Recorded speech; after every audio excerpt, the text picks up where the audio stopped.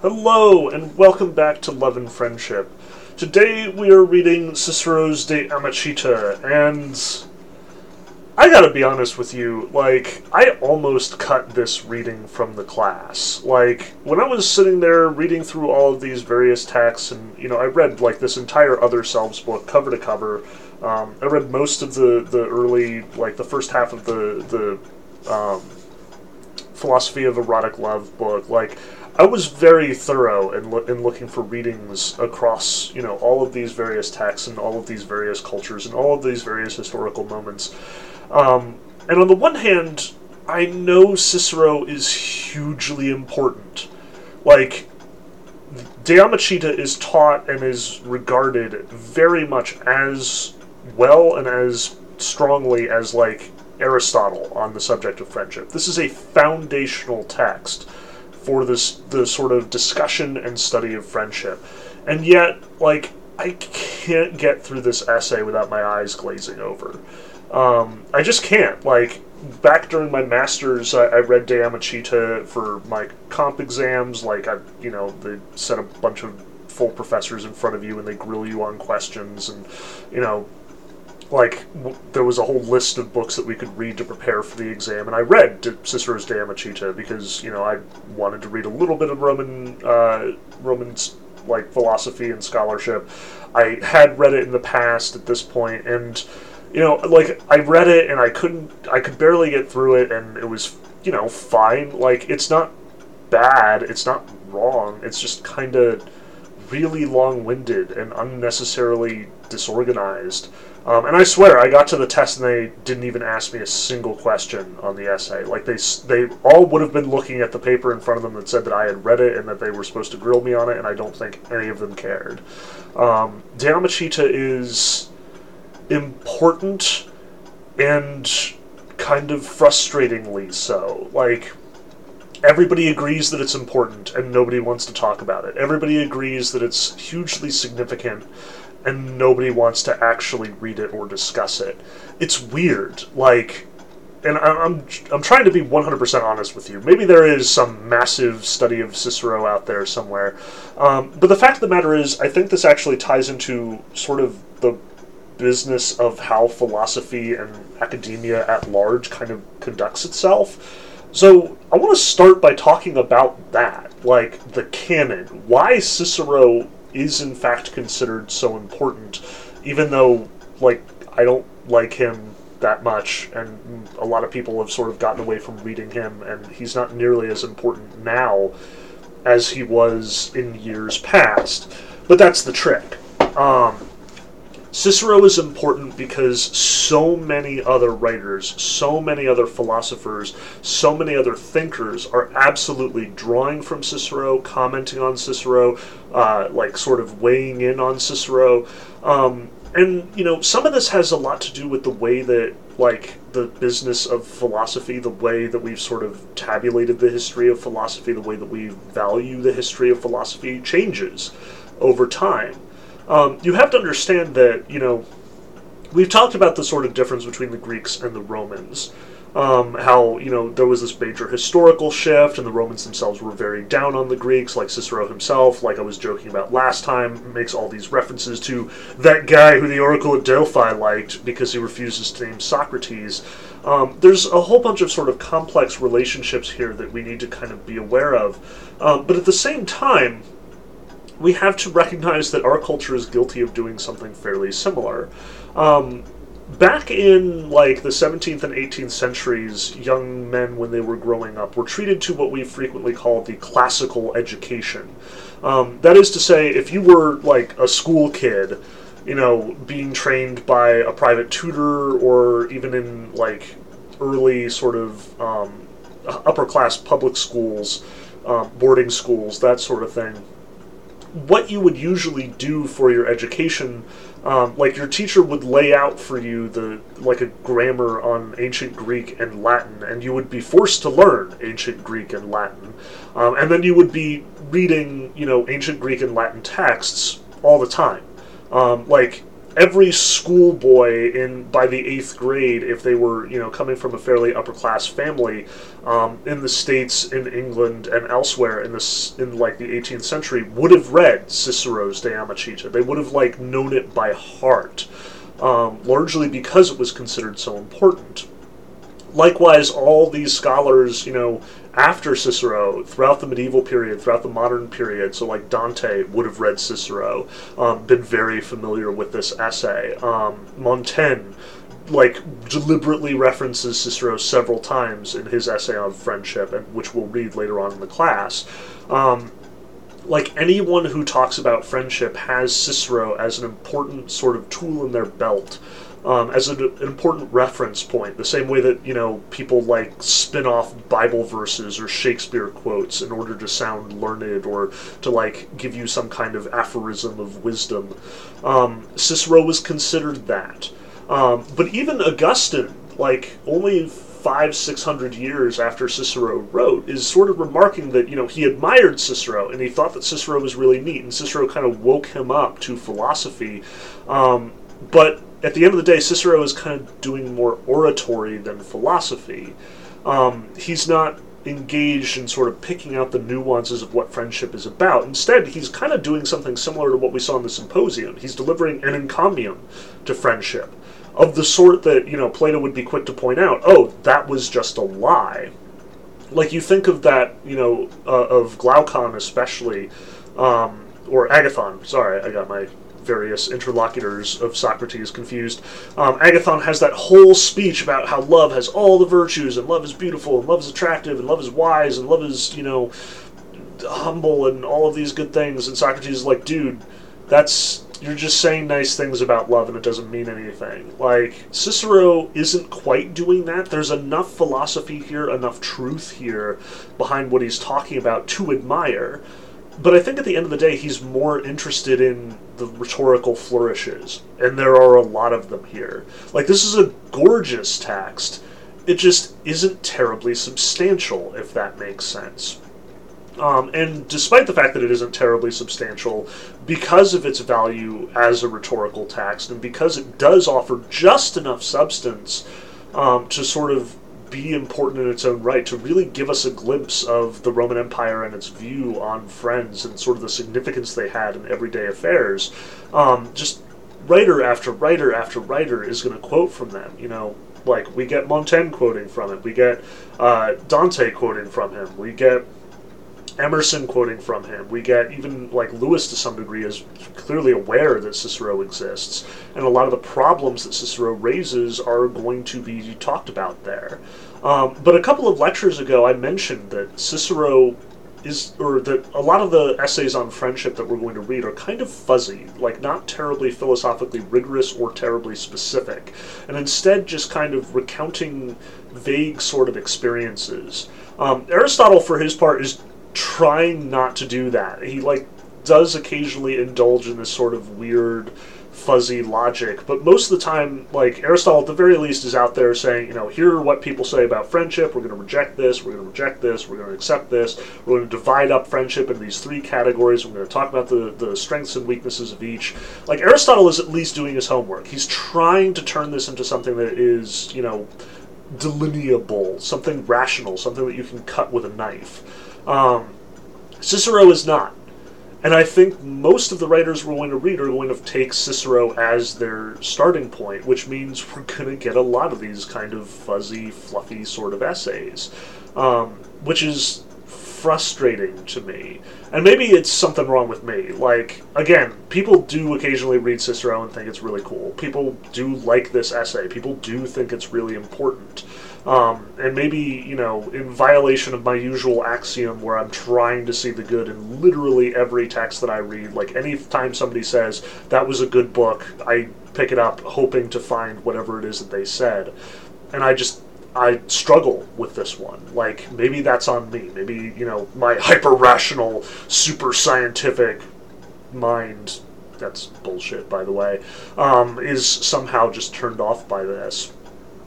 But I don't know. Like, I don't want to color your take on it all the same. Like, if this really resonated with you, pay no attention to me. Like, maybe you can, teach me exactly what it is that was so cool about what Cicero was saying here.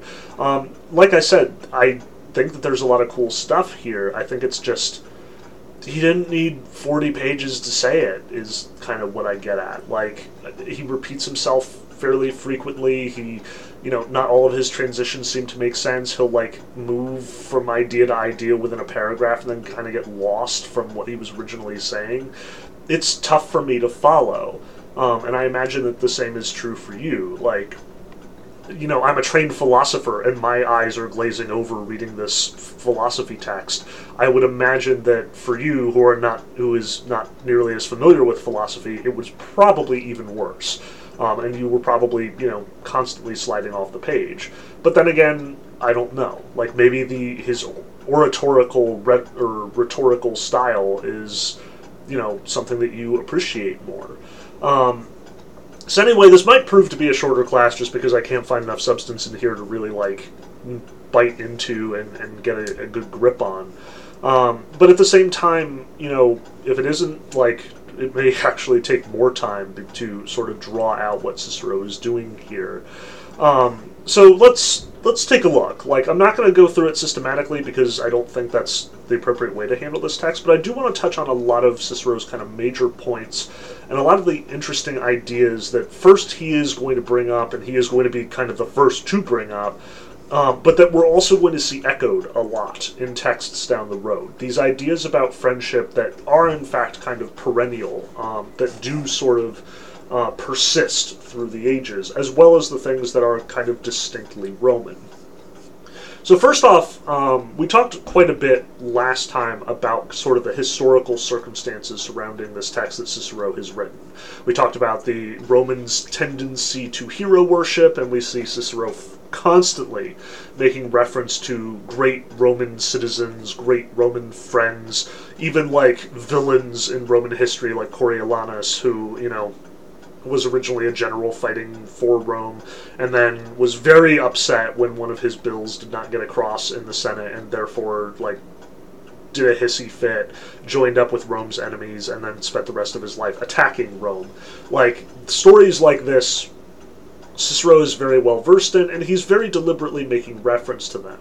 Like we talked about, there are a couple lines there where Cicero is really down on sort of vague, ambiguous, and especially Greek philosophy, and he emphasizes instead, this is page 86, our task is to look at conditions which actually exist in human life, not at those that men dream about or pray for. So this is the first full paragraph, about halfway through. Again, all of his good lines are kind of buried. But Cicero very deliberately distances himself from Greek philosophy. Part of that is probably because, again, the Romans and the Greeks were kind of bitter rivals in their own way, and the Romans are sort of super self-conscious about their lack of cultural accomplishments when compared to the Greeks. But also this does reflect just a truly Roman sort of pragmatic perspective on the world. Cicero doesn't care about ideals. Cicero is not looking for some ideal form of friendship. Cicero is not talking about what could be or what might be or what everyone should want to be. He's talking about what is. He's talking about people who lived, their friendships that are, historical, significant, in many cases, friendships that either he was personally acquainted with, Cicero was personally acquainted with, or he, Gaius Laelius, his sort of, adopted character that he's speaking through, would have been familiar with. At any rate, Cicero is not interested in fictions. He is interested in facts. He is interested in the friendships that did exist, and friendships that shaped Rome, for that matter. So again, he's distancing himself from Greek philosophy. But at the same time, he can't successfully totally break free. There will be multiple times in this text that he's going to throw shade at the Greeks and be like, well, some of those Greeks say this, this, or this, but obviously that's nonsense. And it seems sometimes that he has a kind of complicated relationship with Aristotle. And it's entirely possible that Cicero didn't read Aristotle. Like, again, because of that sort of animus between the Greeks and the Romans, in all likelihood, Cicero was fairly well versed. But that doesn't necessarily mean that he read, like, what we consider important. Especially because Aristotle's notes were kind of different. Like, Cicero, in all likelihood, read Plato. Plato's dialogues likely circulated in Rome and were readily available. I'm not sure if the same was true about Aristotle, especially this recent after Aristotle's career. Instead, it seems that Cicero is referring to other either like pre-Socratic philosophers or philosophers contemporaneous with Plato, or relatively recent philosophers like the Stoics, like the Epicureans. I'm not sure if he would have had the Nicomachean Ethics, sitting on his bedside table in scroll form while he was writing this, although he probably was making reference to other books. Again, he seems to be flirting with it, and he certainly seems to be engaging with a lot of the same questions that Aristotle comes to. He even comes to basically the same central conclusion, namely that virtue is an essential component of every good friendship. But he also deviates from Aristotle fairly significantly. Like, unlike Aristotle, who is sort of questioning this, why is it that good men need friends, and then coming to the conclusion that it's so they can bestow favors on them. So, it's an excess of the benefit that they get as a virtuous person. Cicero, by contrast, pretty clearly states, pretty close to the outset, that friendship is good in for itself.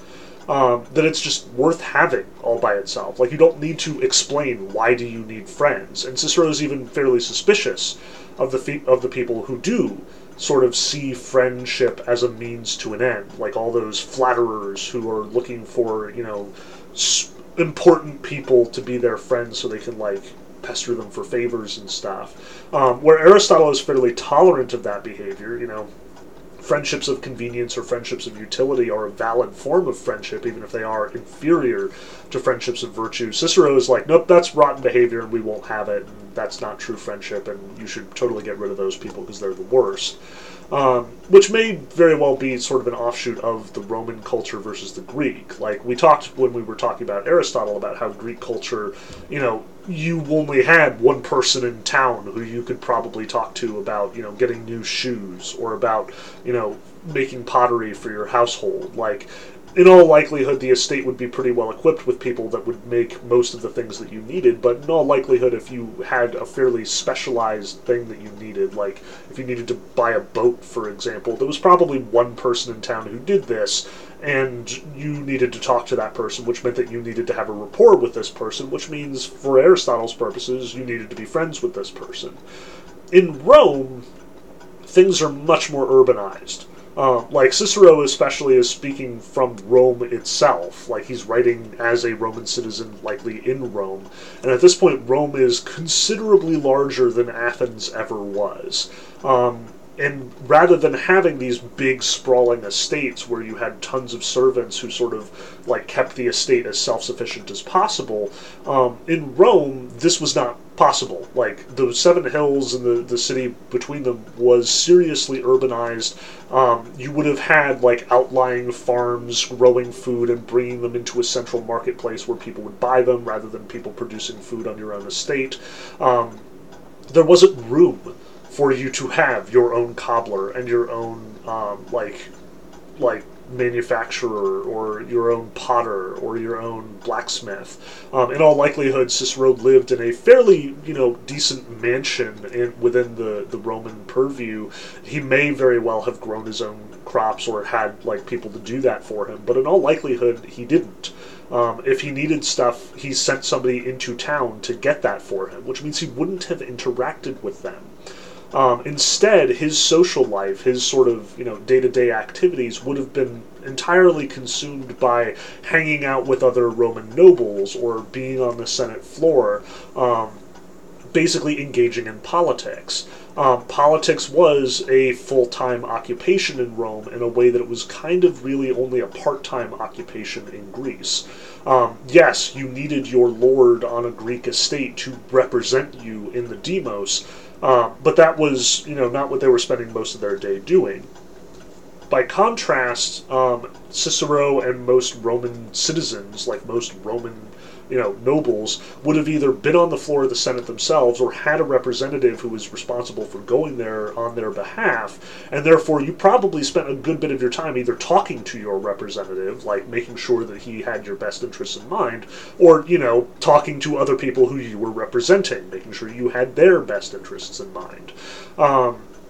So, again, you're not interacting with the town blacksmith, because there's a dozen blacksmiths in Rome, and, the person who you send your servant to talk to could vary. You don't necessarily have a lasting relationship. If anyone does, it's your servant who does.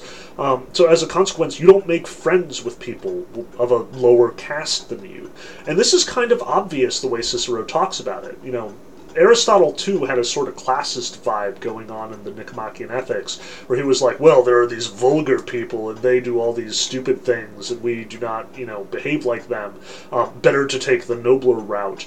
Cicero is, if anything, even more classist. It's just he's so insulated by his classism that it doesn't seem to come across as strongly. Aristotle recognized you needed to have a relationship with the guy who did your work for you. Cicero doesn't think that's the case at all. You don't have to have any relationship with that guy. He's doing a job. You're paying him to do it. That's all you need to know about the situation. And that is probably more typical of our own culture. You would not call the person who serves you coffee at Starbucks your friend, unless you have been going there for a very long time, or if you have made inroads on being that person's friend, or if you're being friendly to them. That's a totally professional relationship. I pay for that service. I expect decent treatment, but not necessarily friendship or affectionate treatment. That's just how our society, how our economic structure works. And in that sense, it is much more like Rome than it was like Greece. So we need to keep that in mind, on the one hand. But I have already wandered way off the track, in very Ciceronian fashion. One of the other things that I do want to emphasize here, though, is, as much as Roman culture is very different from Greek culture, and as a consequence we should expect, Roman philosophy to be very different from Greek philosophy.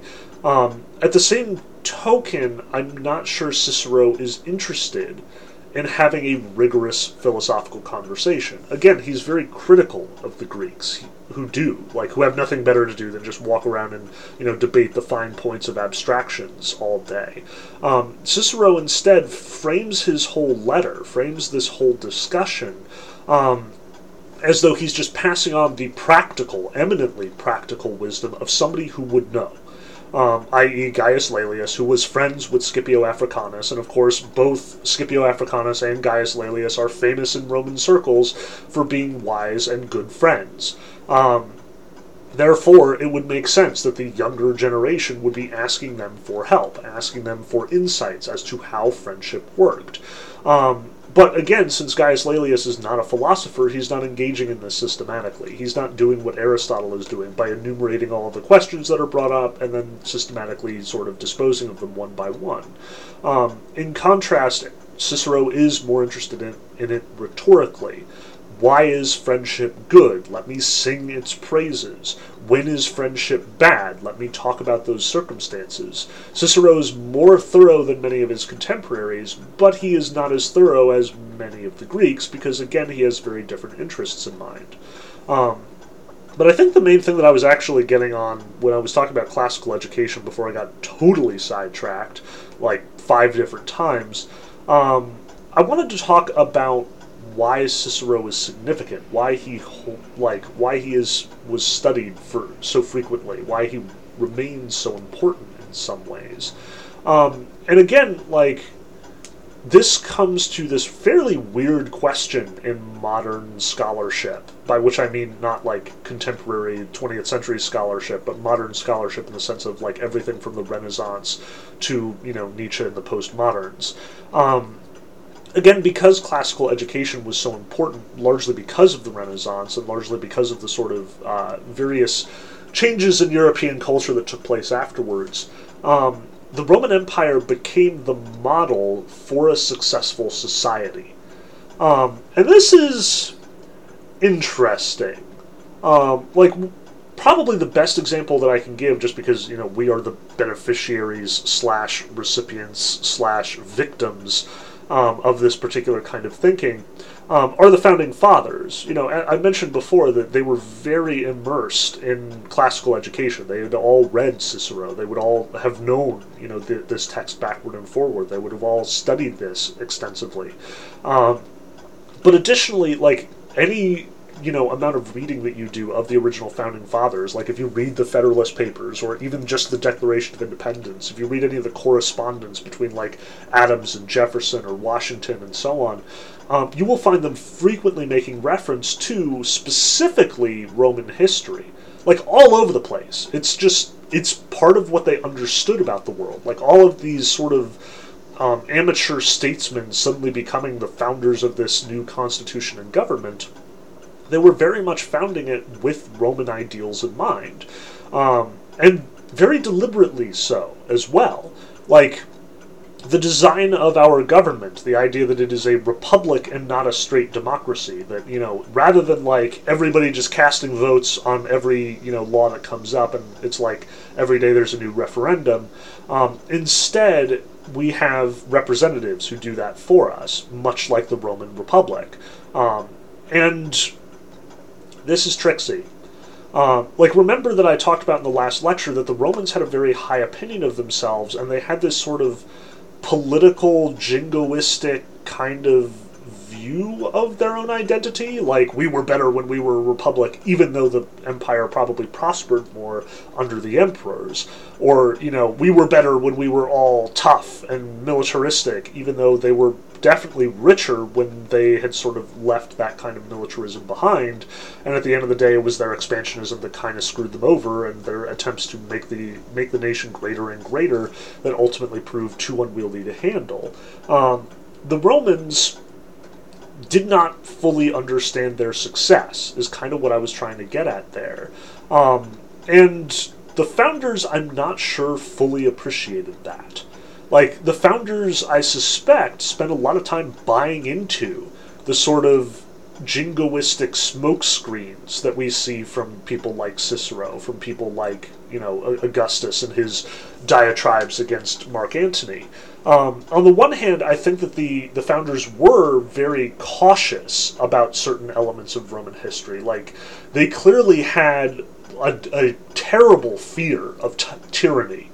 But that led them to some fairly interesting decisions. Like, you will find throughout all of the founders' correspondence, anytime that they start disagreeing with each other vehemently, they immediately start calling each other tyrants. Like, or if they disagree with some important element of political philosophy, like if Jefferson is, trying to argue against Washingtonian federalism, he'll say something along the lines of, "This will just breed tyrants, and we're just asking for someone to take over the entire government." Like, they're terrified of Julius Caesar, is what it comes down to. Like, Caesar presented himself as a man of the people, and then very much just took over the place, and because the people were behind him, there wasn't much that the aristocrats could do except assassinate him, which just made things worse. That's why there's that whole separation of powers, 3 branches of government, like the whole checks and balances system. Like, all of that is built into our government to discourage somebody from becoming a popular ruler who takes over the place and there's nothing that anyone can do about it. And P.S., if you're sitting there thinking to yourself, well, that looks really familiar based on recent history. Yes, it does. Many of those checks and balances, many of those separation of powers have degenerated over time, especially because the two-party system has kind of taken over the checks and balances system. But that's a whole other conversation altogether, and not one for this classroom. What I instead want to stress here is we're reading Cicero because lots of people think that Cicero is important, and I think a lot of the reason why those people think that Cicero is important may in fact be kind of mistaken. This is what I meant to talk about when I started in on my diatribe about the canon. canon is a really fuzzy sort of concept. And what canon constitutes is even fuzzier. Probably the best example that I can give you, like, that you're familiar with at least, is the literary canon, because you've spent, at this point, likely 4 years of your life in English classes at high school and been forced to read these so-called, quote, important books because your teachers told them that they were important. Philosophy kind of works the same way. Like, just as, English professors and literature professors worldwide sort of disagree about what books are important, so philosophers frequently disagree about what books are important. Essentially, what I'm doing in this class today, what I am doing when I started on this diatribe before I got totally sidetracked talking about Cicero, because he is interesting enough to have the conversation, is, should Cicero be considered an important book? And the reason why I bring this up, especially in this class, like, as much as this may seem sort of tangential to our purposes about love and friendship, is because it actually is a really important question for historiography. Like we talked about with Foucault, where Foucault is sort of cherry-picking these texts that he thinks are significant to understanding the, quote, repressive hypothesis, so we also have to kind of interrogate the canon from time to time. And again, the literary canon is a fairly obvious example here. Like, everyone agrees that Shakespeare is super important. Why? Because he was an incredibly skilled writer who wrote about really important things and presented them in this really interesting way. As a result, every year that you were in high school, you probably had to read some damn Shakespeare play. Whether it was Romeo and Juliet as a freshman or Hamlet as a senior, you just could not get away from this guy no matter how much you hated him. And the same is probably true about most of the books that you read there. Like, if you had a class on American literature, you probably read some Nathaniel Hawthorne, and you probably read some Herman Melville, and you probably read, I don't know, maybe The Great Gatsby, because that's widely considered to be a capital I important book. But, and I should stress this is not set in stone. The canon, as it exists, only exists because a whole bunch of English professors and writers and scholars and so on, they all sit together and they basically build their curricula. Like, they do what I did at the beginning of the semester. They sit there with a blank piece of paper and a giant stack of books on their left-hand side or whatever. And they go through them and they're like, this is really important and I want to include it in my class. This is really important, but it doesn't fit with what I'm trying to do. And around they go. After going through all these books, they make some decisions. Okay, this is going in, this is staying out. This is going in, this is staying out. This is going in, this is staying out. This is really weird, nobody thinks that it's important, but I think it's really important for what I'm doing, and so I'm including it. This book is really important, everybody loves it, everybody knows that it's important, but it's not really what I'm going for, and therefore I'm kicking it out. These are the decisions that shape the canon, as petty as that might sound. And perhaps the single most controversial text in the current discussion of canon is, and you've probably read it at this point, Joseph Conrad's Heart of Darkness. I cannot stress enough how fraught this is. I'm in the middle of trying to write this gigantic essay on the subject of, Joseph Conrad and the canon, so I'm kind of preoccupied with it if it's not obvious. Conrad's Heart of Darkness is a really well-written book about a really important subject, namely imperialism and colonialism. It is very tightly wound, and it is very easy to follow, and it's great to teach to high school students because it's, it's action-packed and exciting, and it's got all this cool stuff happening. It's also freaking racist. Not even a little bit. Not even, I guess he's a little bit racist. No, he's comparing human evil to black people. This is bad. This is not acceptable. And a lot of, especially black people have sort of stood up and said, this is racist bullshit, please stop teaching this in classrooms. And the conversation keeps happening. Should we take this book out, even though it is significant and important and all of these other things, even though we've been teaching it for years and there are all these written things about it and, people have considered this super important for over a century, or should we remove it because it does, in fact, have a lot of problems, according to contemporary standards of, what acceptable morality, acceptable representation looks like. This is how the canon changes. These conversations are happening. And the only thing that gets you into the canon is because a whole bunch of scholarly eggheads agree that your book is important. So the only thing that gets you out of the canon is a bunch of scholarly eggheads agreeing that your book is no longer important. And Heart of Darkness is very much at the sort of center of this storm, largely because it is, on the one hand, really good by most Western conventions of what a good book should look like and what a good book should talk about and what a good book should be, but also at the same time, it's extremely problematic. It has a lot of things in it that people don't think are moral to teach, don't think people should actually be overexposed to, hence the complexity. Now, obviously, Cicero's De Amicita is not nearly as objectionable or controversial as Heart of Darkness, but I do want to bring this up, because I want to stress that our view of De Amicita, our view of Cicero, changes over time. Like, one of the goals in this class is we're talking about historiography. How do we understand these various texts in their historical moment, in their historical purview? But there's layers to this, because that perspective changes over time. Like we just talked about last week at this point, the Francis Burton's translation of the Kama Sutra. And I cautioned everybody, guys, Burton obviously has an agenda here. He is obviously translating with certain ideas in mind, namely he wants it to be as sexy as possible to satisfy all those horny Victorians so he can sell lots of books and make lots of money and be very successful. That's something you need to keep in mind when you read Burton's translation. But keep in mind that, like, Cicero would have been important to various scholars at various times and would not have been important to other scholars at other times. I am saying this because I think Cicero's star is falling. I think that despite the fact that there are all these important writers like Montaigne, like Emerson, like Dante, like Augustine, like even Aquinas to some degree, who think that Cicero was really important and Cicero really does inform their philosophy, at the end of the day, I think Cicero is less going to be read as this book that, like, everybody needs to read because it's really important about friendship, and more just in the sort of sidelined B-list category where you need to read it in order to properly understand what Augustine and Aquinas and Montaigne and Rousseau are talking about when they write their essays on friendship. But I also want to stress what that means.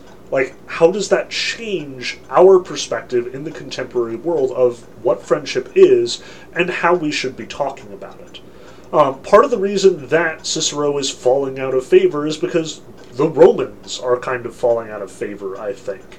Whereas in the 18th century, the founders were all about Rome. They were convinced that the Romans had all the secrets that they needed for understanding political philosophy. That, like, you could learn more about how governments work by reading Cicero, or by reading Marcus Aurelius, or by reading, the various letters of various emperors than you could anywhere else. These days, we don't agree. Classics departments are growing more focused on the Greeks than the Romans, and we tend to think that the Greeks had better ideas than the Romans these days. We are more apt to read Plato and Aristotle in a philosophy class than we are to read, say, Cicero and Marcus Aurelius, no matter what Marcus Aurelius may have to say. And you can see that just in the way that these textbooks are constituted. Like, in our Philosophy of Erotic Love book, we have literally 3 readings from various Roman writers, namely the letter on marriage and fidelity from Theano, which we were talking about last time, that little tiny passage from The Art of Love by Ovid, which again is sort of contextualized by being very different from the rest of what Rome is teaching, and then Augustine, which is honestly less Roman and more Christian, which we'll talk about later because we are in fact reading that later. Likewise, in Other Selves, we don't get a ton of Seneca. We get a couple of letters. We don't get a ton of Marcus Aurelius, even though he wrote on friendship, even though he was considered super important by the founders of the Constitution, by other classicists. Instead, we get this chunk of Cicero, which is still sort of the shadow of importance, despite everybody's reservations, despite my thinking that I might just get rid of it altogether, no matter how much it informs all the other writers in this textbook. That's it. Like, we increasingly think of the Romans not as though they were the foundation of Western civilization and the government that would last 1,000 years. Instead, we think of the Romans as a bunch of pompous dick fascists. We associate them more with, like I said, Hitler and Mussolini and Stalin than we do with, John Adams and George Washington, Montesquieu and Voltaire. There's a change happening all around us in the way that scholarship looks at this. And I should stress, that's a change in opinion. And you can fight back against that. Like, that's why I said at the outset I don't want to color your opinion about Cicero. And if you really liked Cicero, by all means say so. Defend it. Like, it's occasionally advantageous for me to include texts in my class that I don't like, because it gives my students an opportunity to talk back to me. Like, to say, you're missing this really important thing that Cicero is doing, or, here's this really cool idea that I can't find anywhere else except in Cicero, or maybe you like the Roman attitude. I mean, there are people who have said that. Like, I had a friend in college who, when we were studying the Greeks and the Romans and he was taking his occasional philosophy class or his English classes, he would come to me and be like, no, the Romans knew what they were on about. They knew how to run a functional government. The Greeks can't, run a government to save their souls. The Athenian democracy falls apart in like 200 years. But the Romans keep going. The Romans, through their propaganda machine, through their, indoctrination, through their careful critique of morality, through their rejection of abstract philosophy, they endured. They succeeded in a way the Greeks did not. Like, they won. They conquered the Greeks. Therefore, doesn't that make them better? And while I might question my friend's morality or my friend's motives or anything, I can't argue with the results. The Romans succeeded in a way that the Greeks did not. The Romans endured in a way that the Greeks did not. And if we are basing our governments on the failed Greek society rather than the considerably less failed Roman society, that might be a problem with consequences down the road. We are very much immersed in our own culture's perspective, our own culture's values, our own culture's ideals. Roman values are very much opposed to a lot of ours, especially because we identify Rome with fascism and with, tyranny. The Romans probably did not. Although, it's hard to say, because, as is always the case, history is written by the victors, and the books that got published tended to be the ones that agreed with the dominant philosophy and not the ones that argued against it. Cicero is read by all Roman citizens for hundreds of years to come. Ovid's Art of Love, however, he gets exiled over it. And we only have a couple of extant manuscripts. It's significantly more difficult to get a hold of. That's what I want to stress here. As much as, yes, I am frustrated by Cicero and I am venting my frustration and I want to express that frustration, I also want to turn it into an opportunity for you to think about this. It's more complicated than that. The Romans offer a perspective that is different, out of sync with a lot of the other perspectives in this book. Cicero, as much as he is adopted by lots of other scholars, as much as his view of friendship is sort of adopted and changed by other scholars, we don't sort of gravitate to it as neatly. But that may be because of our culture, not something wrong with Cicero. What's more, I want to stress what Cicero is talking about here as far as friendship is concerned, how he describes friendship. As much as a lot of it will in fact resonate with us and sound familiar, echo our own ideas about friends, a lot of it's also going to be very unfamiliar. At the very least because Cicero seems to put a way higher premium on friendship than, we do. But that's the key. Is Cicero right and we are wrong? Or are we right and Cicero is wrong? Or are neither of us right and we're both wrong? Is it possible that we can learn something specifically because Cicero disagrees with our perspective? Cicero, doesn't align with us. Yes, I want there to be more substance, and I will criticize Cicero for not being terribly substantial, for often being fluffy or just rhetoric. But at the same time, what he has to say may also be undervalued in my mind. So as we read this text, and as we read other texts in the future, keep this in mind. The reason, don't just accept what I'm giving you is kind of what I'm saying here. As much as I think that I've created a very comprehensive curriculum for our Love and Friendship class, as much as I have agonized and pored over the various readings, what to include and what not to include, my voice is not the sole voice on the matter. And if we are going to be studying a historiography in this class, then at some level we have to sort of do the metacognitive work of questioning your professor. Honestly, I'd rather you question your professor. I want you to do this all the time. Like, anytime that you take a philosophy class or an English class, I want you to not just be aware of and try and keep track of, like, what are you reading for every given assignment? Like, what is this philosopher trying to say?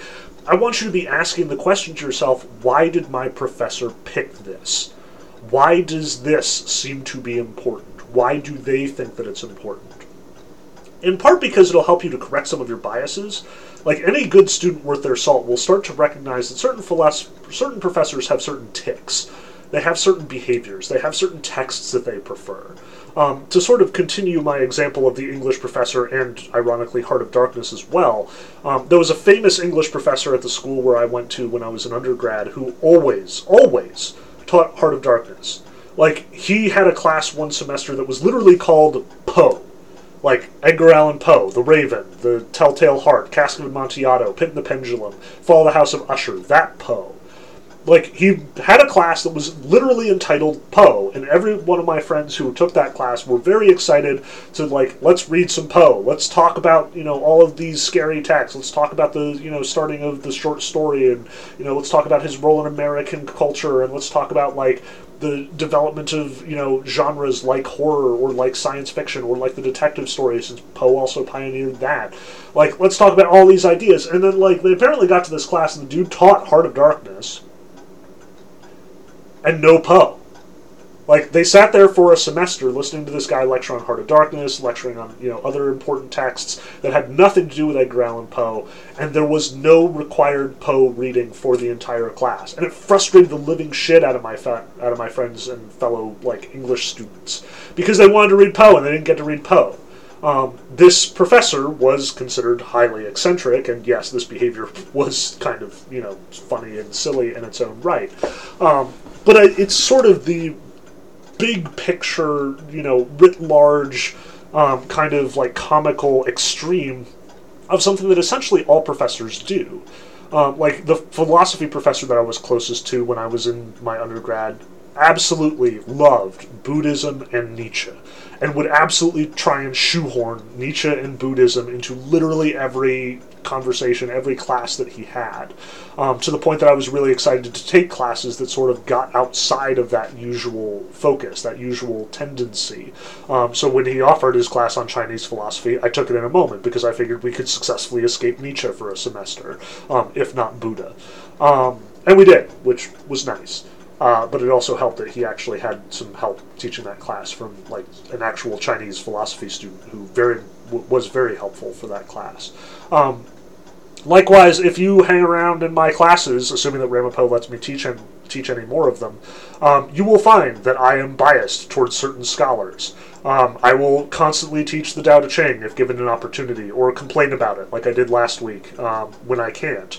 Or I will, constantly sort of gravitate back to certain modern thinkers, like Descartes and Hume, if given the opportunity. When we read Romanticism, I have somehow managed to shoehorn freaking Goethe into the syllabus, because I think that he's really representative of what Romantic philosophy was all about, even though he is kind of not a romantic and kind of has this whole other thing going on, but I know Goethe well, and as a consequence, that's the guy who I point to when it comes to talking about Romanticism. Likewise, I've shoehorned Dante's, Divine Comedy into the curriculum, even though it doesn't really belong here, because I think it's important, and because I teach it elsewhere, and because I'm very comfortable with it as a text, and as this important, like, sea change text in the way that love is understood. I have managed to keep Aquinas. Like, as much as I was grumpy about Cicero, I, managed to keep Aquinas, and he is also kind of difficult to get through and pretty, esoteric and strange about friendship in his own right. These are my biases, and I'm fairly well aware of them, to the point that I do occasionally correct them, like, not doing the Tao Te Ching in our Eastern reading, and ultimately, like, cutting out half of the Aquinas reading in favor of Cicero, because I suspect I might have overcorrected. If you take more classes with me, you will see me making the same sort of moves, making the same sort of biases, tendencies. My mythology class, he has no business being there, but I somehow managed to shoehorn Tolkien into the discussion because a lot of what I understand about mythology comes through the lens of The Lord of the Rings and Tolkien's other writings about mythology. I know this. This is how I roll. But your other professors have the same thing going on. They will tend towards certain readings. They will prefer certain philosophical schools over another. Be aware of that. Because that's happening on the small scale in one or the other classroom, but it's also happening on the big scale. Our culture favors Plato over Cicero, Aristotle over Aurelius. We favor the Greeks over the Romans in large part, especially in philosophy classrooms. Now, again, sometimes this varies from group to group. Like maybe if you take classes with a classical department, you'll find that they actually favor the Romans over the Greeks. Or maybe if you take a bunch of sociology classes here or at another school, you'll find that they are really interested in Marx and not as interested in other writers. Or perhaps you'll take psychology classes and find that all of your professors are Jungians and they all hate Freud. Like, this is pretty typical. This is how departments and professors and disciplines work. They fall in and out of favor. Like if we had been taking a philosophy class 50 years ago, in all likelihood, nobody would have touched Nietzsche with a 10-foot pole, but Nietzsche has gotten sort of more popular, more acceptable in recent memory. The contemporary French school is really on about Nietzsche, and as a consequence, Nietzsche is in vogue again. These things happen. So Cicero may have fallen out of favor, all the more reason why we should try and keep him in the curriculum if we can. Because we should talk about him. We should talk about his significance. We should look at ourselves and say, why are we so down on Cicero? And ask the question, is it us or is it him? But enough navel-gazing. Let's actually talk about, again, the points that Cicero brings up. Insofar as we can find them. First off, again, I should stress, we're not going to do this systematically. I am just going to sort of pick and choose his main points here, largely because Cicero does kind of jump around quite a bit and repeat himself from time to time. So let's talk about some of those main points, some of which I have, in fact, brought up and discussed before, because, again, I am apparently very disorganized today. We apologize for that. First off, I want to look at the one, actual legitimate definition he gives us of friendship. This is on page 87. He, prefaces it and does the whole thing. The second full paragraph here. We'll start with the first full paragraph. We can best comprehend the power of friendship by considering the fact that nature has established social contact between countless numbers of men, yet friendship is so concentrated and restricted a thing that all the true affection in the world is shared by no more than a handful of individuals. Notice, this is the sort of thing that I was talking about where I said that Cicero is probably even more classist than Aristotle. He's just quieter and subtler about it because of his insularity. Notice what he's saying here. There is social contact between everybody, but friendship is reserved for a handful of individuals, is just for the few. Friends can only exist among the nobles. And there seems to be a pretty direct equation between nobility and virtue in Cicero's mind, which isn't totally weird. The Greeks would have said the same thing. Aristotle definitely says the same thing. It's just that Cicero doesn't seem to, give a shit about anyone who isn't noble, which, again, is fairly typically Roman. They have very limited interaction with the other classes, even though the Greeks would have. But notice what he concludes. Now, friendship is just this and nothing else. That is classic definition introduction. Complete sympathy in all matters of importance, plus goodwill and affection, and I am inclined to think that with the exception of wisdom, the gods have given nothing finer to men than this. I want to take apart this definition because, again, it is one of the few times that Cicero is concretely and philosophically discussing this issue, and as a consequence, it will inform everything else that he's doing. He's going to repeat these ideas often. He's going to rely on these ideas. He's assuming them throughout. It's just rare that he puts it together in so concise a form. First off, friendship is complete sympathy in all matters of importance. This is a huge idea in Cicero. It keeps coming up frequently. Namely that virtue can exist between people who disagree, but friendship cannot. people will land on the opposite sides of political issues. That's just the way that Roman society and Roman politics works. Some people think that this guy should be in charge. Some people think that that guy should be in charge. Some people think that their friend, Scipio Africanus should lead the charge into Africa, whereas some people think that Scipio is overrated, and they have their own friends to sort of protect and argue for.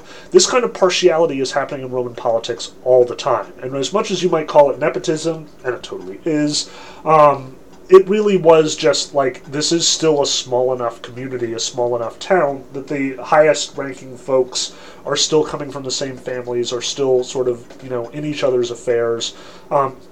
Just as Aristotle was stressing that, there are friendships of advantage and friendships of utility and friendships of pleasure, and you will tend to treat your friends better than others, and that's a good thing. The Romans would totally 100% agree. If anything, they're just making it even more obvious. So if you, owe your friend a good favor and think that they would be fit for an office and you're fighting tooth and nail to get them there, that's considered an honorable thing to do. You should do that. That's totally what friends are all about. The Romans are all about this. Nobody would fault you for this. Likewise, if there are people who also are decent human beings, who are also virtuous, who are also good and knowledgeable and wise, and they disagree with you because they've got their own friend that they're trying to get into office, that's their business. These things happen. So what Cicero is stressing here is that in order to be friends, you've got to be on the same side of the issues. Maybe you were arguing against the plebeian rights, cool. Or maybe you were arguing for them, cool. Either way, you're probably not going to be able to be friends with somebody on the other side because things are going to get really heated. You were not going to be able to help each other. You were not going to be able to call each other for favors. There's no way that you can get on the same side to get something done. So again, complete sympathy in all matters of importance. And notice the exaggerated language here. Complete sympathy. Cicero does not admit of the possibility of anything less than complete sympathy. Because if it's anything less than complete sympathy, it will necessarily come up and make a rift in your friendship. And I want to sort of contrast this especially against our contemporary culture. When we make friends in our contemporary culture, it's usually in sort of pockets, in smaller subgroups. Based on your interests, based on your activities, based on what you do with your time, that's usually how we make friends. So, I have friends who I hang out with because I like to play Magic with them. Yes, I am that dork. Or I have friends who I hang out with because we work on a podcast together and we like to talk about video games or other things. And I have friends who I talk about my writing projects with. And I have friends who I'm friends with because we're all scholars and we all have a lot of similar interests and similar experiences as far as teaching philosophy or teaching other subjects. I have friends who I'm connected to through the church, and I have friends who I'm connected to through my wife. This is fairly normal. And in my day-to-day life, I don't expect this complete sympathy that Cicero is talking about here. I fully expect that my friends who I have at church don't want to do the same things as the friends who I play Magic with, or the friends who I play video games with. They're just not interested in those things, so we don't have that in common. We are not in complete agreement there.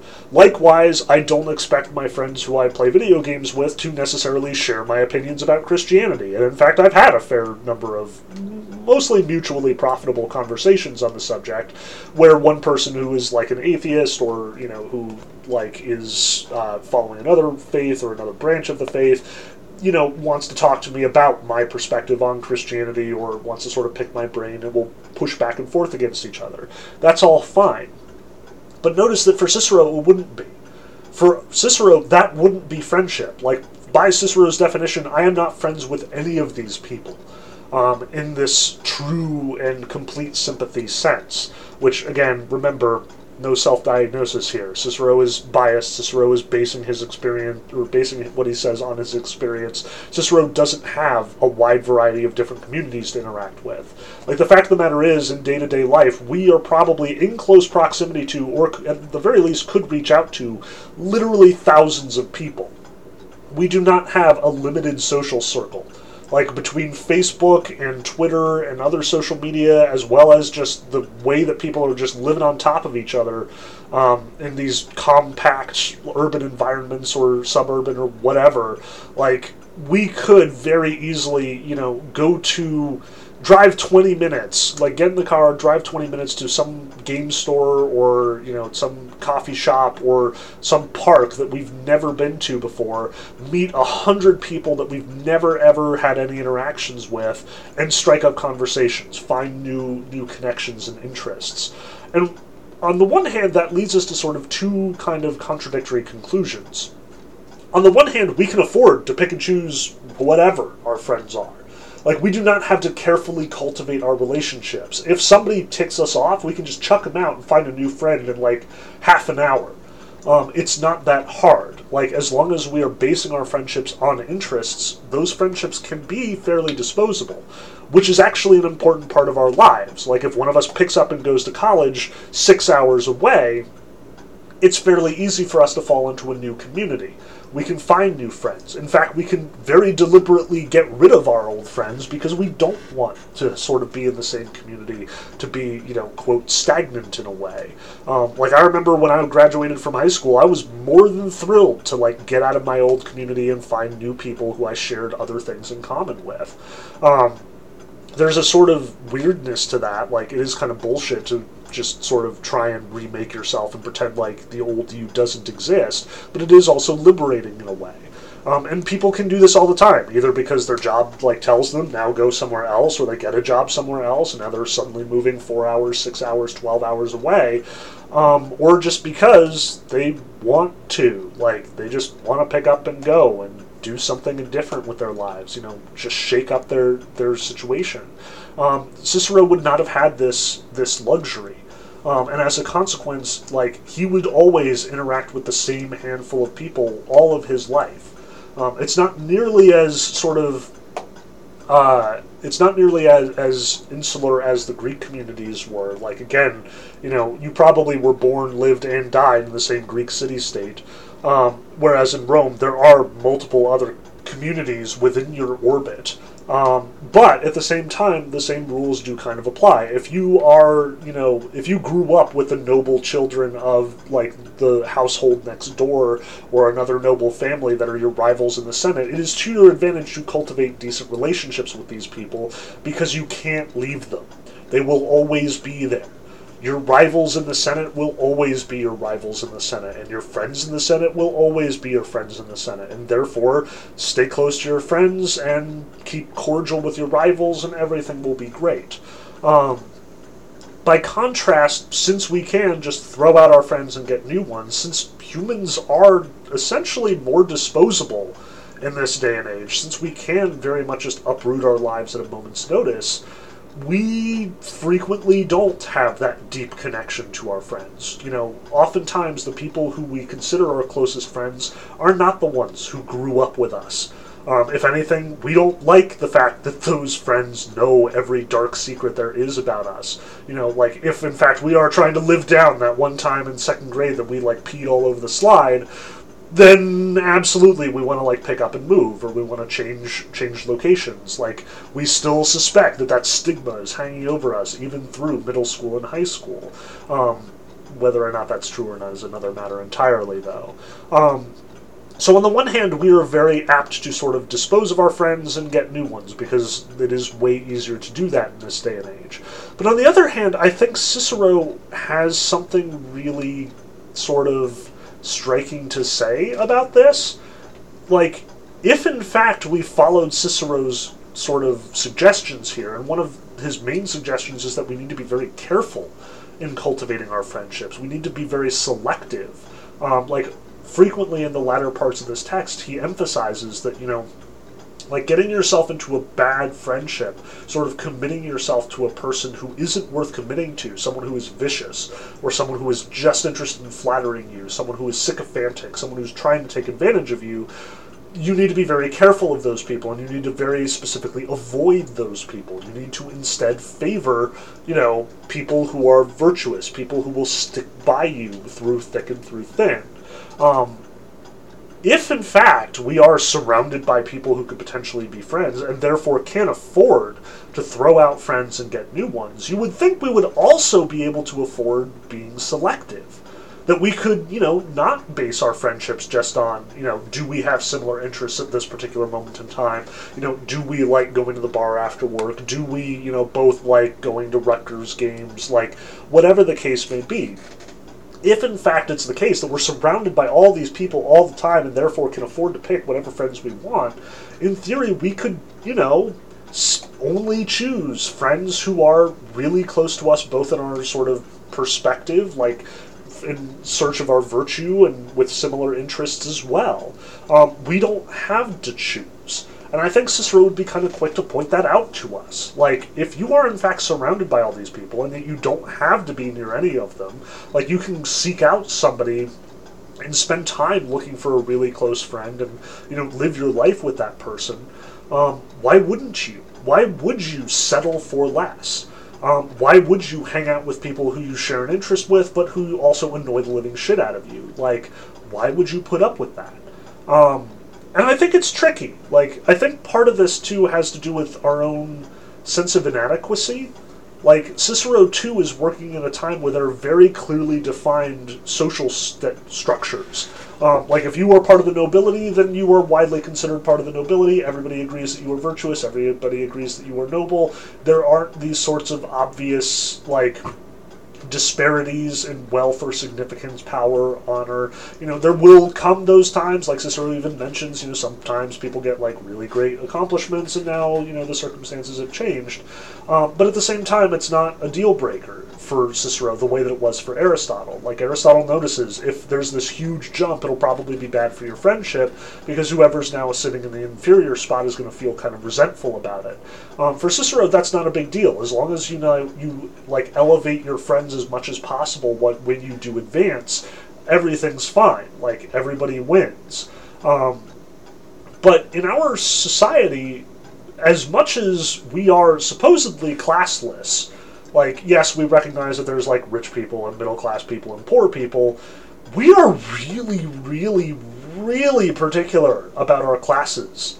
Like, you watch any high school movie and you get that whole, like, elaborate social structure scheme where it's like, here are the jocks, and here are the popular kids, and here are the student council people, and here are the band geeks, and every single one of them has, like, this weird standing in the social hierarchy, and they're all different, and, like, nobody associates with anybody outside of their core group. Like, it is incredibly striated. Like, we have metrics and social hierarchies and complicated relationships and sort of, like, internal inferiority, superiority checks on, like, everything. You're not allowed to hang out with people who are significantly more attractive than you, or you were not allowed to hang out with people who are significantly more nerdy than you, or you were not allowed to hang out with people who are, like, significantly more, buff, who work out significantly harder than you do. And I suspect that part of that is, on us personally. Like, we sit there and we're like, man, that guy's really jacked, and I feel really self-conscious about it, so I don't want to hang out with that person anymore. Like, part of that is certainly on us. Again, friends are disposable. We can sort of cycle them in and out as we want. But at the same time, I think, if anything, there's something really warped about our society's sort of lip service to freedom while also kind of failing to live up to that. That we do very much feel these social pressures that really shouldn't exist, like, at all. Like, in theory, we should all be getting along. There's no really concrete reason why a person with more wealth should not be able to hang out with someone with significantly less wealth, or why a person who is, significantly more attractive should hang out with somebody who is significantly less. Like, there's no reason that these people can't get along. There's nothing in our society that dictates it. But at the same time, like, socially, we all very much insist on that. Like, consider just how awkward it is to ask somebody out in this day and age. Like, for Cicero in his time, if you were a suitable match, if a woman and a man were, of similar social standing, like, there wouldn't be any problem whatsoever. Like, the woman wouldn't even have to agree in this case, honestly, as gross as that may sound. But there wouldn't have been any pressure on it. There wouldn't have been any, like, failure if in fact you were rejected. Like, yes, you aimed at your station, you did or did not hit it. It was completely irrelevant. Like, it says nothing about you as a person. Probably was just disadvantageous for the match. But in our culture, like, we get this whole thing where it's like, is this person too attractive for me? Am I aiming above my station, or am I aiming below my station? You know, you get this whole sort of, like, paralysis of trying to understand all of the social niceties involved, trying to figure out exactly what, like, delimiting factors are appropriate or not appropriate. Like, is it okay to date somebody at work? Is it okay to date somebody who I'm already close to? Is it okay somebody who has dated one of my friends? Is it okay to date somebody who I've dated before? Like, all of these questions get sort of posed into these discussions. We obsess about them. We are absolutely obsessed with trying to figure out our station, in part because nobody is going to come out and say, you are actually a 7 out of 10 on the wealth and attractiveness scale, and therefore should not be hanging out with anyone who is an 8 or a 6. And on the one hand, this sounds really gross. Like, this is how incels talk. They have this whole rating system, and it's very carefully calibrated and calculated. But at the same time, like, that's how the Romans worked. Like, as gross as that sounds to us, I think the Romans had it more comfortably because they had it figured out, because it was down to a science, because it was very obvious that, you know, these sorts of people can pair, these sorts of people cannot. That's all there is to it. I think we, as a culture, are looking for social justification, looking for perspective, looking for, like, some authoritative figure to give us a numerical rating and just, like, box us in so we don't have to worry about overstepping the bounds of that box. But instead, with that box completely not described, with, you know, there being no limits, no rules, we feel like we're constantly trying to draw it for ourselves based on sort of second-guessing what other people are thinking about us.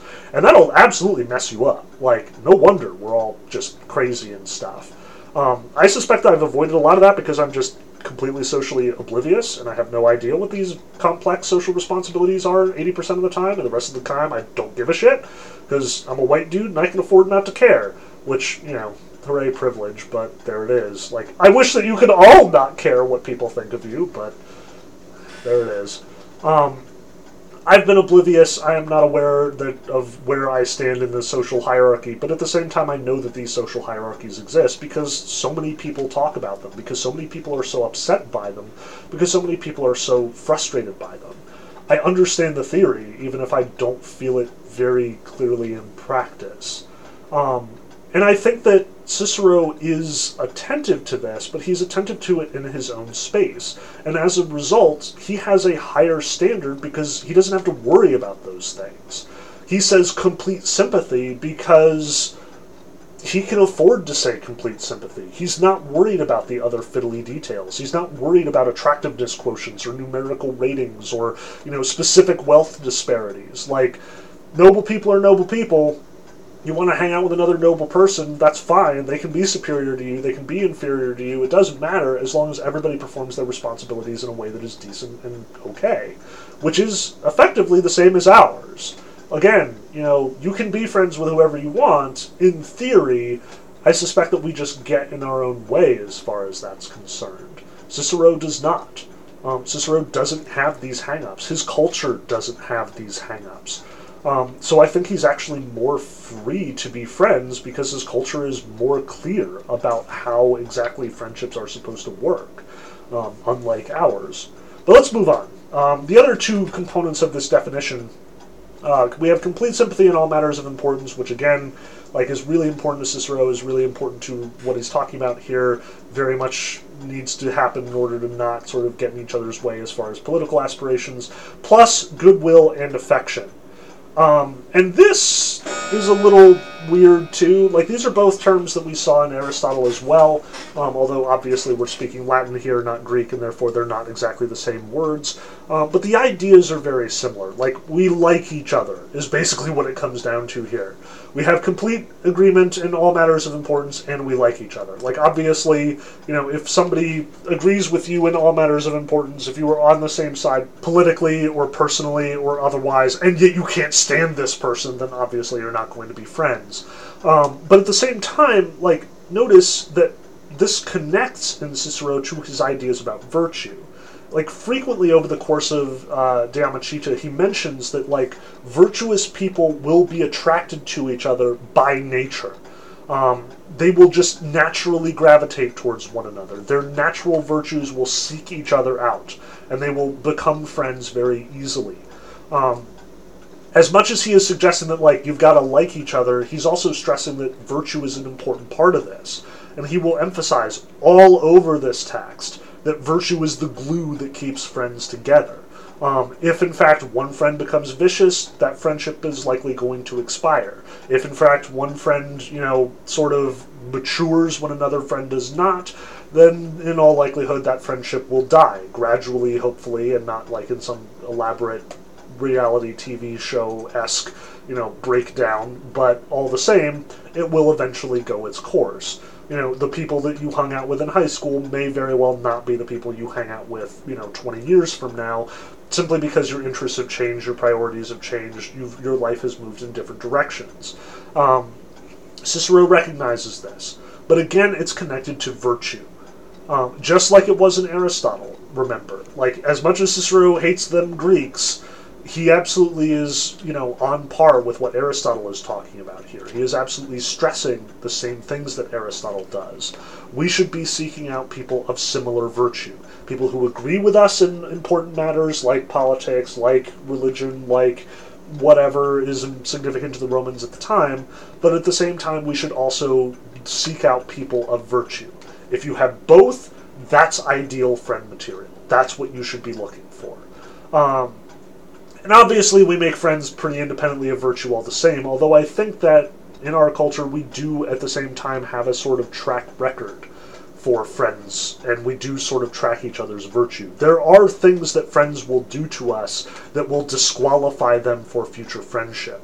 And as much as our culture very much does place a high premium on forgiveness, like, yes, your friend screwed up, but now you're going to forgive them and you're going to understand this and your friend's going to try harder to move forward in the future. Like, as much as that is also an important part of our culture, in general, our culture has no tolerance for someone who repeatedly screws you over, for any number of reasons. Like, it just doesn't. In the act of forgiveness is implied the act of change on the person being forgiven.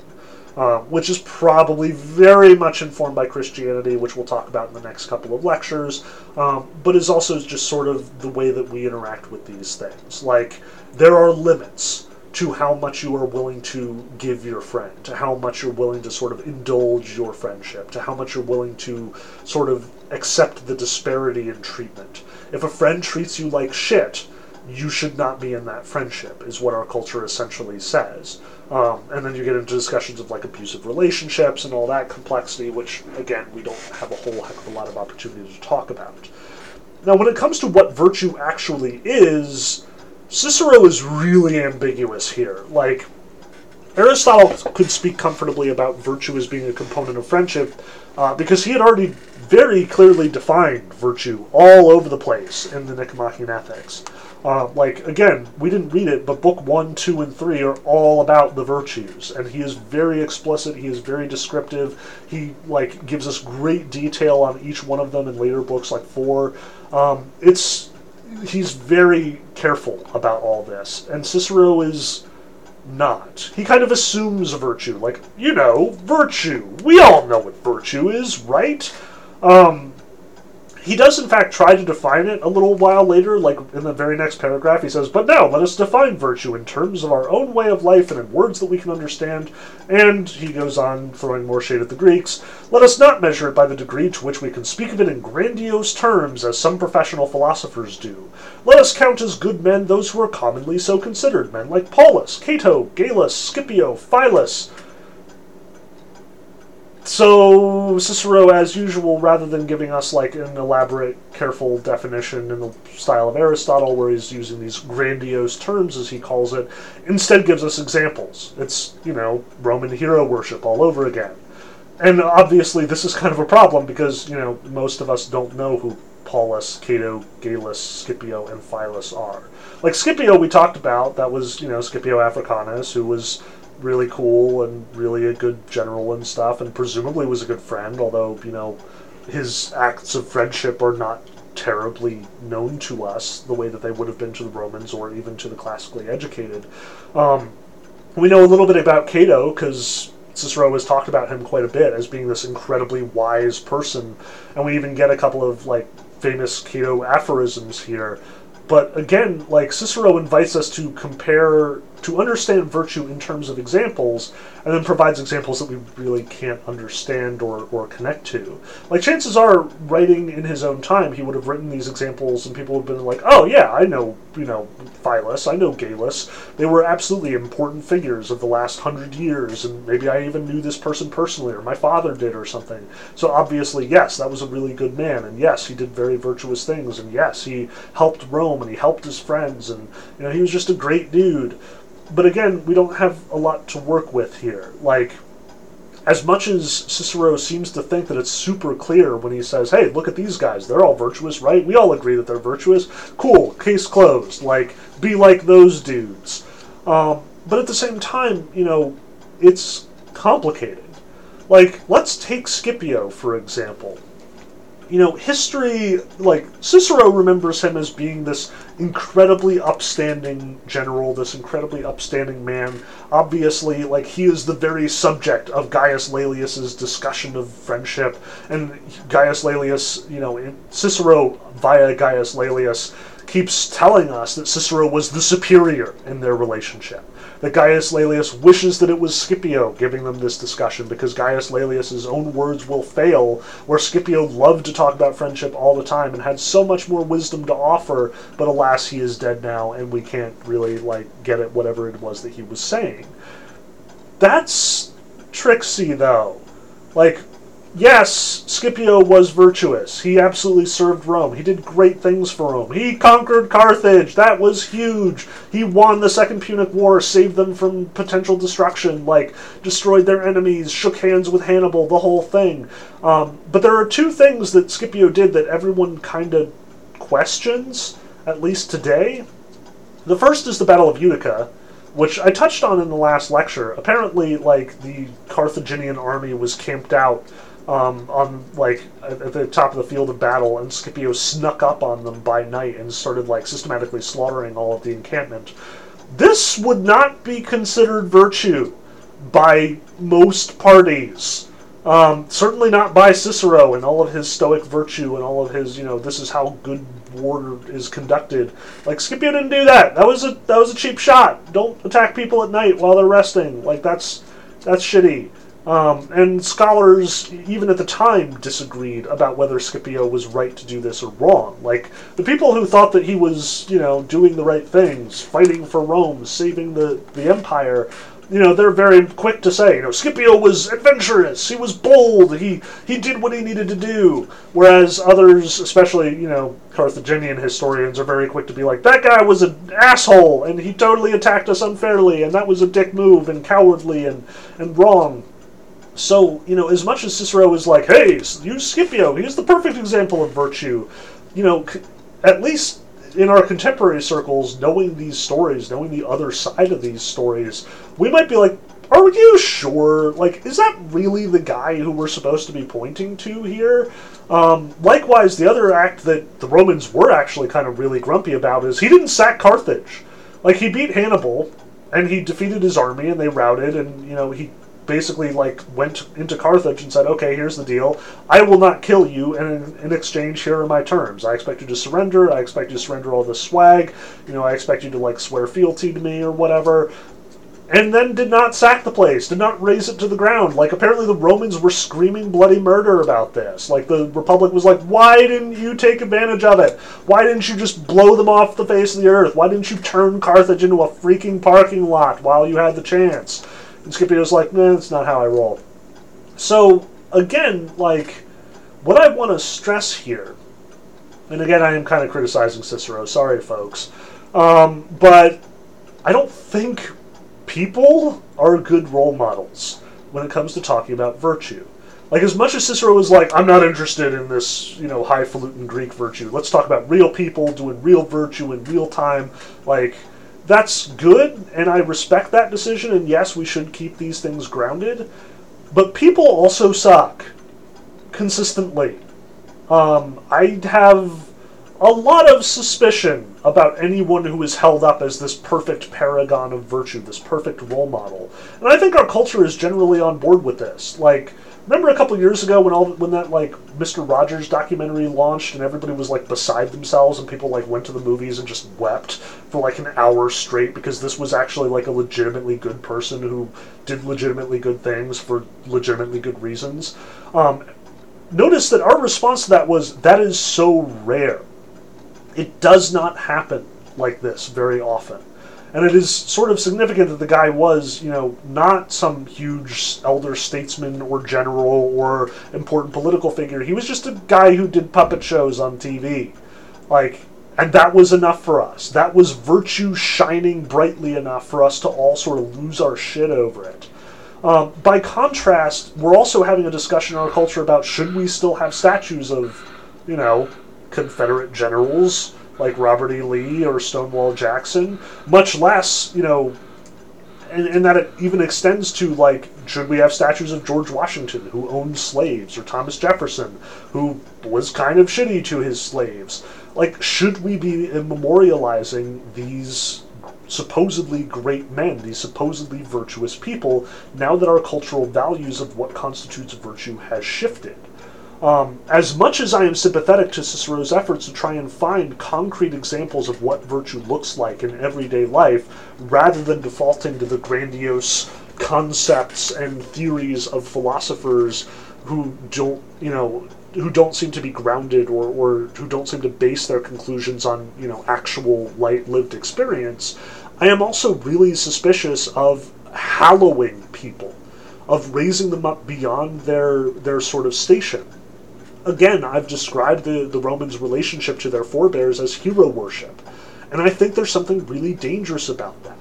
I think there's something really dangerous about sanding all the rough edges off of some major historical or political figure and turning them into this, perfect example of human virtue. I actually wrote about this at some length in another essay that I took on, so again, we're in territory that I've walked before, and probably just on hang-ups that I'm frequently hung up on. But at the same time, I think that there's something really important about this. Another sort of comparison that can be made between Roman culture and 20th century fascism is that 20th century fascism was almost always about these cults of personalities. Mussolini, Stalin, Hitler, these were men who could do no wrong, who were held up to the people as these perfect exemplars of what the German ideal, or the Russian ideal, or the communist ideal, or the Italian ideal was supposed to represent. And as a result, these dudes got carte blanche to do whatever horrible, heinous crap they wanted. And that's not good. That sucks. As much as it is in fact useful for political purposes, as much as people gravitate towards some random dude who, seems to be perfectly flawless, it is really dangerous in practice. It is probably better that these dudes are dead, the ones that Cicero were talking about, like Scipio, Cato, even Gaius Laelius. All of these are long dead at this point. Or maybe not long dead, but they are very much dead. Cicero feels comfortable using their voices specifically because they, cannot speak themselves. But even then, you worship a person and you will end up worshiping their faults as well as their virtues, as well as their accomplishments. So I caution this. So the two fundamental things that we're saying here are friendship requires agreement and it requires virtue. It requires this affection that springs from virtue. And true friendship is, participated only between two people who are virtuous, can only exist between virtuous men. Now the last thing that I want to talk about is the law. Cicero brings up this law of friendship on page 95 when he says, we must not ask wrongful things nor do them if we are asked to. And he sort of reiterates it again on page 96 in the second full paragraph down. Well then, let this be passed as our first law of friendship. P.S. He doesn't have any other laws, so we'll call this just the law of friendship, that we ask of our friends what is honorable and do what is honorable for the sake of our friends. This is the other really important idea that I want to draw out of this text, in part because it is so distinctly Roman, and in part because it is something that a lot of people are going to reiterate later on in their discussion about how friendship is supposed to work. Specifically, they want to talk about this relationship between friendship and politics.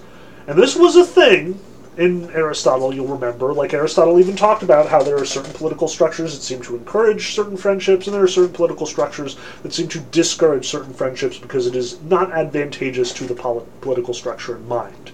Cicero is, if anything, even more interested in this subject. He gives us many examples of vicious tyrants and traitors to the Roman cause who try and reach out to and contract their friends to help them. Again, like, this is going to become an even bigger deal after Cicero. Like, once the imperial line is established, and there are all these sorts of infightings and conflicts and political squabbles and assassinations, and the Praetorian Guard is killing people, and people are killing the Praetorian Guard. Like, it's this whole giant freaking mess. And it very much becomes a matter of, like, who are you friends with? If you are friends with somebody powerful, you could theoretically either take out the current emperor, or make yourself emperor, or try and protect yourself from being assassinated in various ways. Cicero is very conscious of this, and he is very careful about this. Again, he solves it rather elegantly, like, namely, you know, since your friendships are based on virtue, you will not specifically go for, like, vicious behavior. But it is important, too, to notice that, again, that definition of virtue is dependent on the great Roman heroes, which means virtue, by definition, serves the Roman state. That's what Cicero is kind of suggesting here. And I want to poke at this, because, again, it's a really important idea. It's something that's going to come up again and again in our discussion of friendships, because, again, strong friendships could theoretically topple entire governments, could theoretically topple or usher in new regimes. It's a thing. Like, it's a thing today. You know, you think of these, like, major power structures, like either corrupt political structures like the Tammany Hall ring in New York City in like the early part of the 20th century and the late part of the 19th century, or you think of like how there seem to be political dynasties like the Kennedys on the left or the Bushes on the right. You know, obviously these relationships mean contacts, and contacts means influence, and influence means power. So in a sense, we have not moved that far away from Rome. It's still very much all about who you know, and if you know the right people, then those people will help you to get into power, and you will help them stay in power as well. All one hand washes the other, so to speak. But Cicero is very careful to say that friendship has limits. He characterizes them fairly frequently throughout this text. Like, he discusses them here where he's talking about this law of friendship. He discusses them again when he's talking about sort of choosing friends carefully. He talks about them again on page 100 where he says, our task now is to determine what limits, what boundaries, so to speak, should be set to friendship. First, that we should feel towards our friends exactly as we do towards ourselves. Second, that our affection and kindness towards our friends should find an exact and precise balance, although he ultimately rejects all of these. In the end, as much as he talks about these limits to decide what limits there are, the only conclusion he comes to is on page 101 at the very bottom of the page.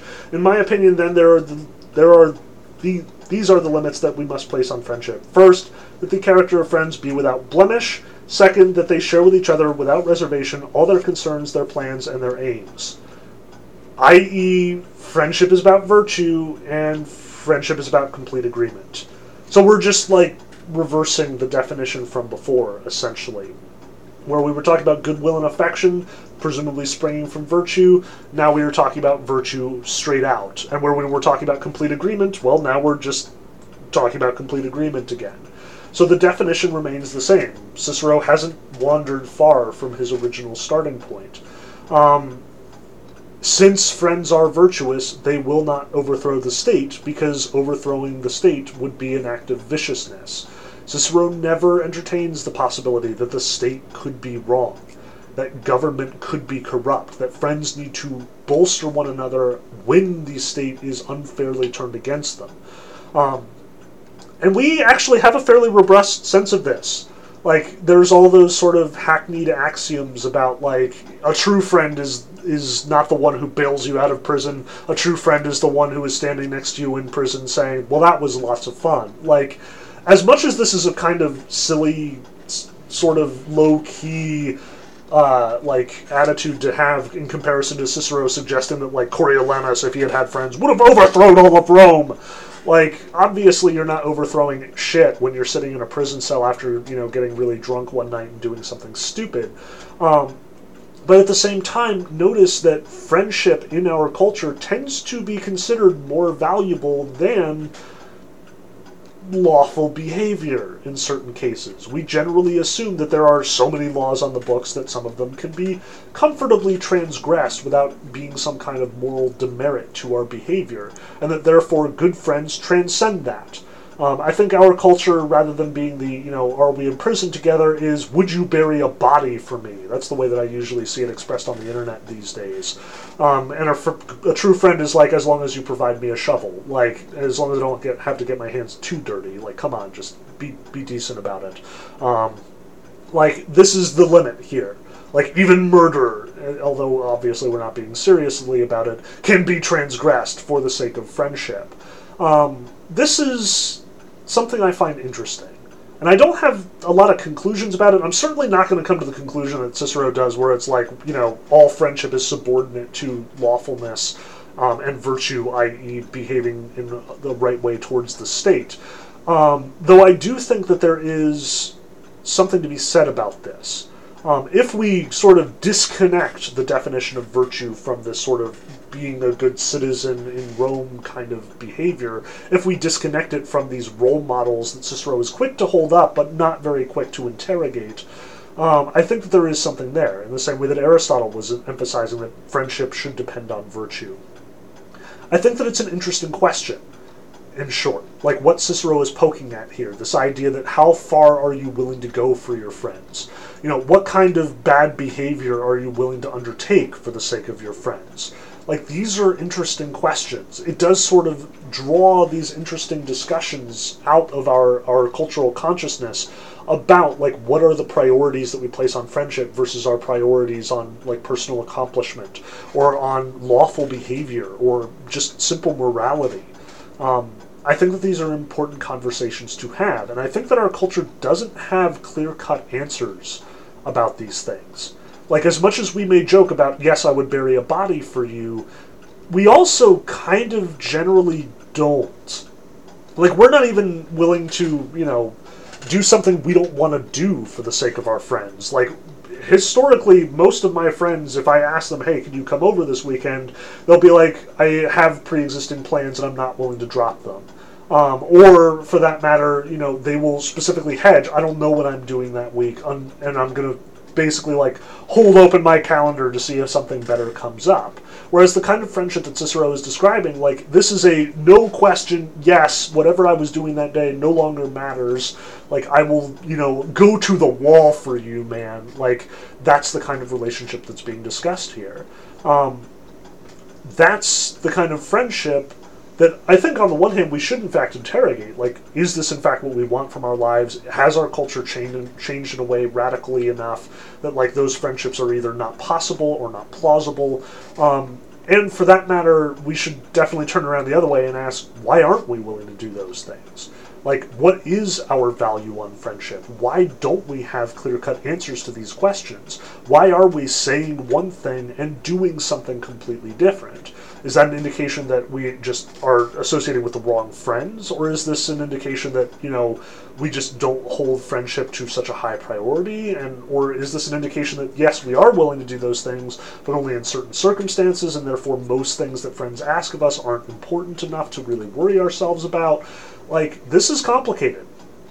And as much as I think Cicero is kind of fuzzy and having trouble getting at the sort of issues here, he really does get at this. And this is the reason why I ultimately, at the end of the day, included him. More than my, let's talk about somebody who I don't care for so much, more than let's talk about the historical significance and how the views on Cicero have changed over time. More than any of that, this is what sticks with me about this text every time I read it. Cicero is trying to discuss what is the role that friends play in our lives? What is the responsibility to them? And he ultimately struggles to come to an answer.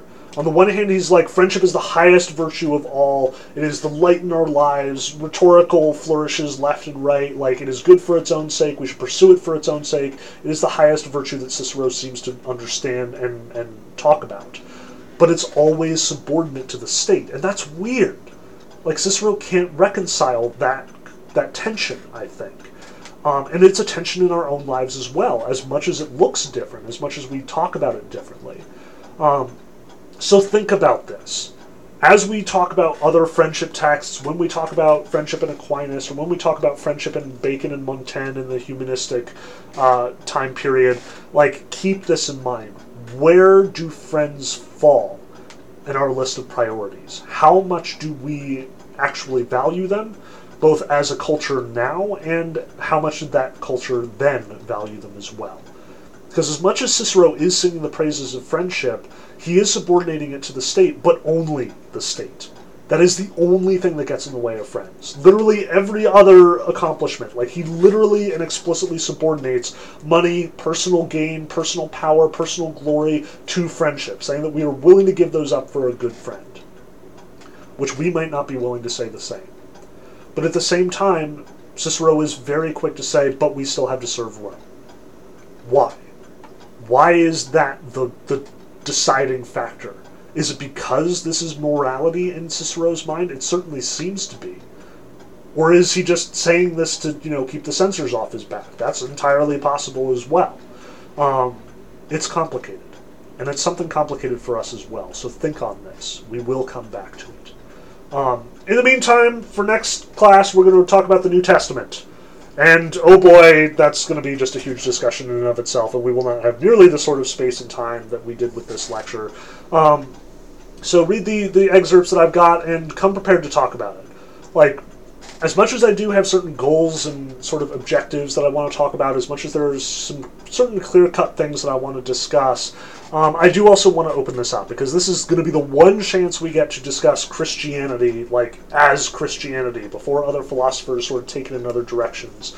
So I want to talk about the religion, how it's understood today, how that reflects on what it was actually doing in the past, how much of what was happening in the past is in fact, leading directly to what's going on today, and how much of what is going on today is a corruption or a mistranslation or a misunderstanding or just involved in cultural, historical factors that we're not going to get the chance to discuss normally. Let's dissect this. Let's make sure we're all on the same page and we understand what Christianity is all about by the time that we're done with the next class. So if you have questions, if you have, if you've been getting your information from bad internet sources, let's correct that. Because there's a lot of bullshit out there about what Christianity is about, both from atheists trying to discredit Christians and Christians who just don't understand the book that they're reading or have been sort of corrupted by other kinds of thinking and stuff. Let's clear the air. Let's get this straight, because we're going to be talking about Christianity a lot in the coming weeks. I look forward to it. So, talk to you then.